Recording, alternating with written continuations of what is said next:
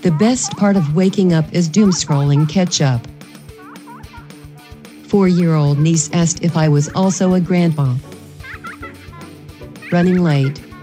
Will finish yogurt in shower. In other news, I just fell trying to get onto the elliptical. 2 hours into this road trip and my husband is doing bad Seinfeld impressions. Is this hell?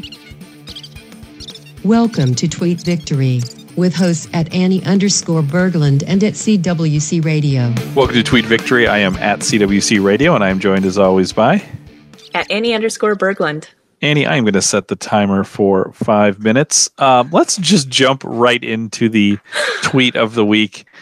This comes from about 3 hours ago, and it's a video tweet. I'll read the words. You tell me a little bit about what we're looking at, and this one's important that you actually listen to the sound on it as well. So, yes. The tweet says, "Musical stairs, but the steps make the mummy sound."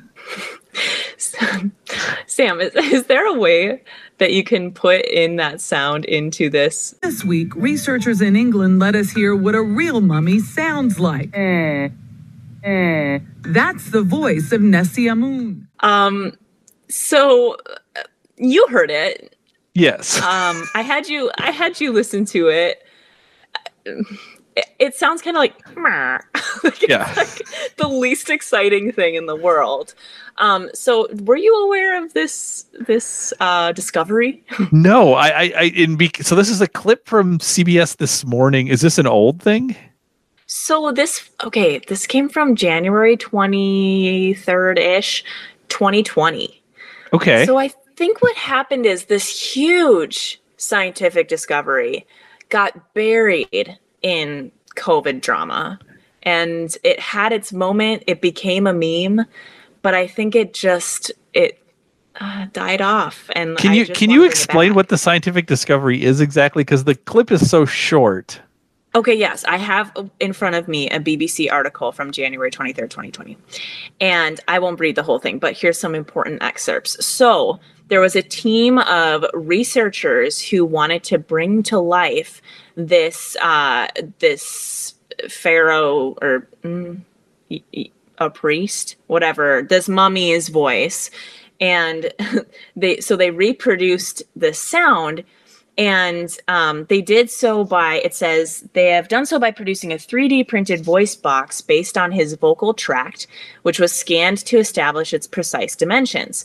By using the vocal tract with an artificial larynx sound, they synthesized a vowel sound meant to be similar to the voice of this mummy. So this came out, and there's like all of this like amping up in the videos. They're like, yeah, we figured out what mummies sound like. Like there were tweets about it. And like, watch this video, you can hear what a mummy sounds like. And then for the payoff to be, it's just so sad. Well, especially because this is like days, like hours of people's lives that like went into this. There was probably lots of money spent to create this sound. Think of the technologies needed.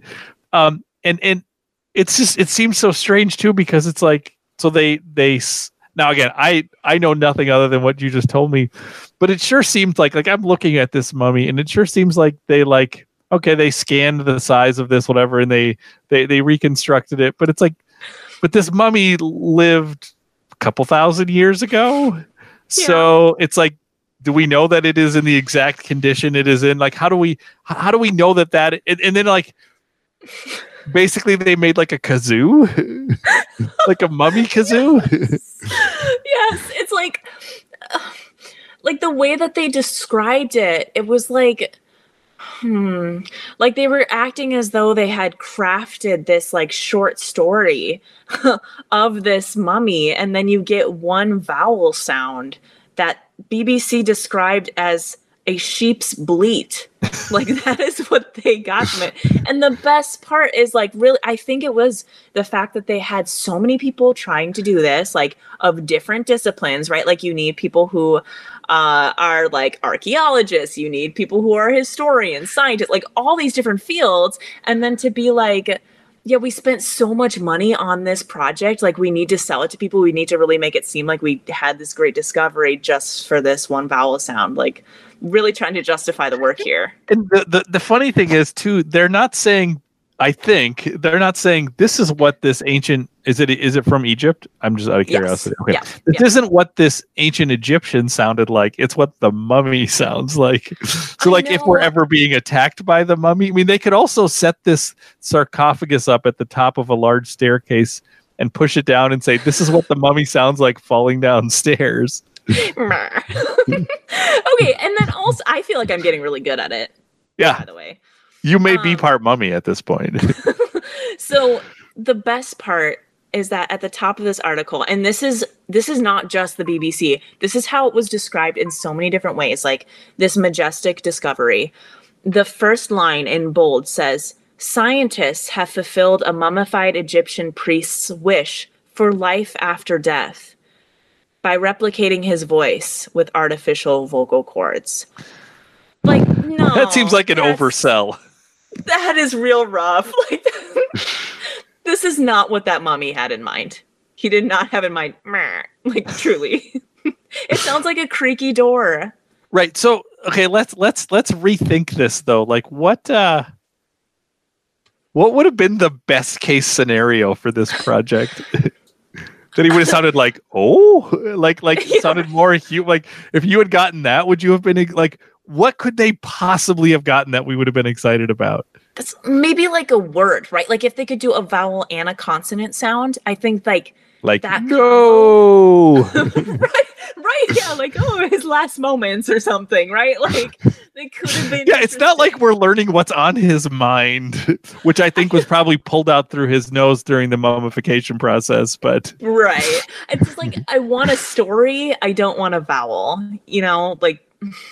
That's why I'm like, at least make it into some stairs in like a science museum somewhere and like have the kids run up the stairs and be like, you thought that was just squeaky sounds from your shoes, but actually it's different tones of a mummy's voice. Or you take that mummy voice box you made and you know, maybe you get a couple other mummies and you do the same thing. You get some harmonies going, like a mummy barbershop quartet. And then, yeah. Oh, that would be amazing. And then, have like a little Halloween show or something for charity. Sell a record. Money. Oh no, a record! The song could be about how we're sorry for wasting your time and money. Or they could, or like redo classic songs. That's like with that sound. So here's the thing, like. I asked this question to you, but now I want to ask it to the scientists. Like, what were they hoping to get out of this? Like, were they excited by this sound? And did they sell this to the people who cut the checks for this? Did they sell it with this, we're going to bring this person back to life through this? Like, this is baffling. This feels like an April Fool's joke. Yeah, I'm guessing that you had a room full of scientists laughing. Like, I feel like that's the only way that this could have ended. Laughing like, when this is hilarious. Laughing when they heard the sound, or laughing when they found out that someone was going to pay them to do this? Oh my gosh, both. It reminds me of, so there was this thing that I think it was like early 2010s. Similar thing where a ton of money went into this project in like, I think Australia to create the ultimate man that would survive a car crash. So it's like, what would the human body have to look like in order to survive like one of the most devastating car crashes? And I cannot describe to you. I think they named him like Hugh or Mike. What did they name him? Graham. Mike knows. We had a fun time with this one too. They named him Graham, and it was just this fleshy, amorphous, like does not really resemble blob of a human flesh? being.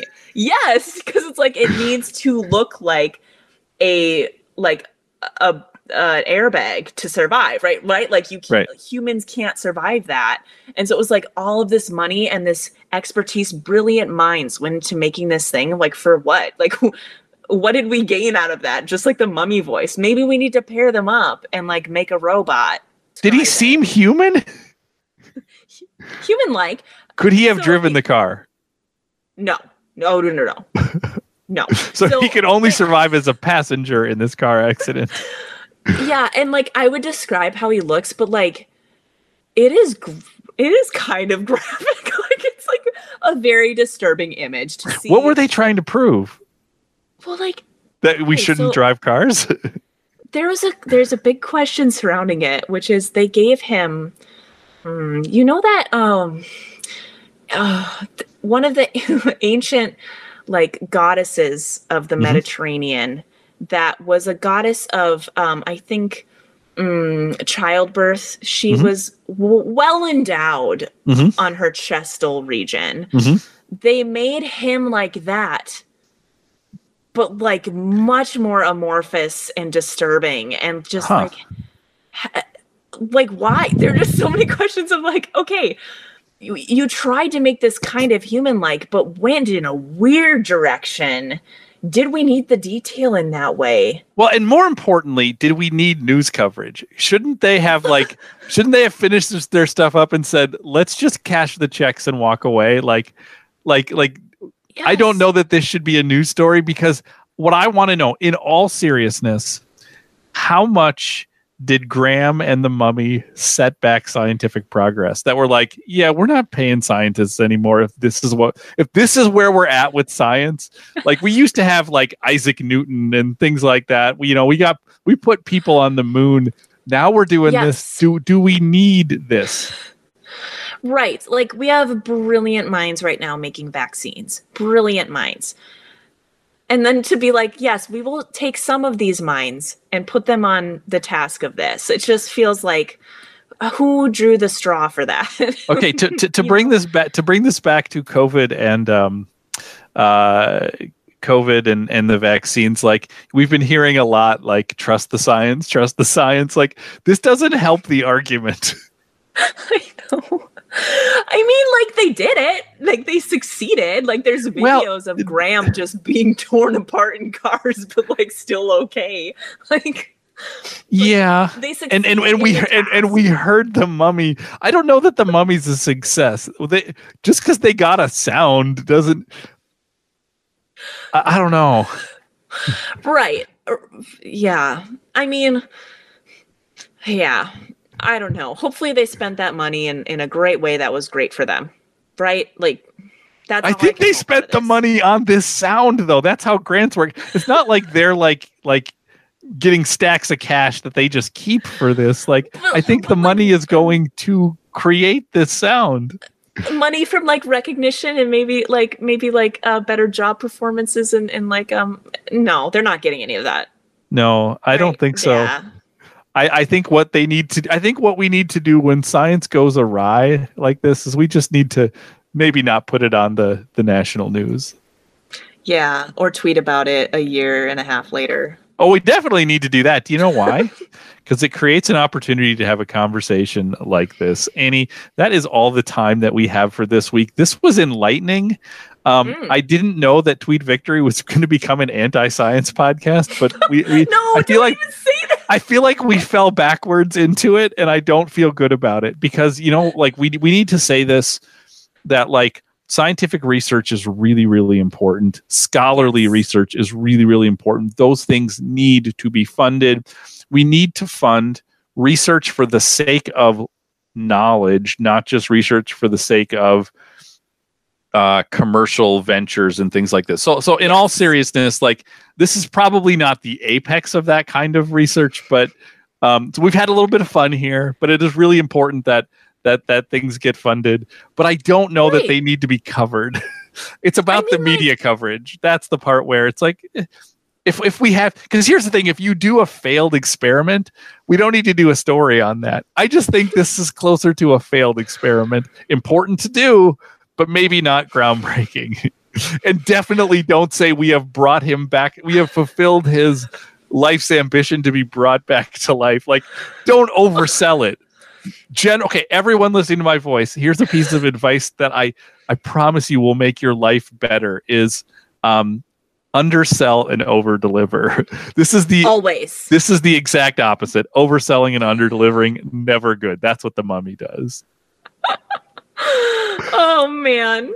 Annie, we will be like I said, this is all the time we have for this week. If you can hear my voice and you trust the science, you should be subscribing to the Channel 3900 Podcast Network. But more importantly, you should be following at Annie_Berglund at Twitter.com. And we will be back next week with another episode of Tweet Victory.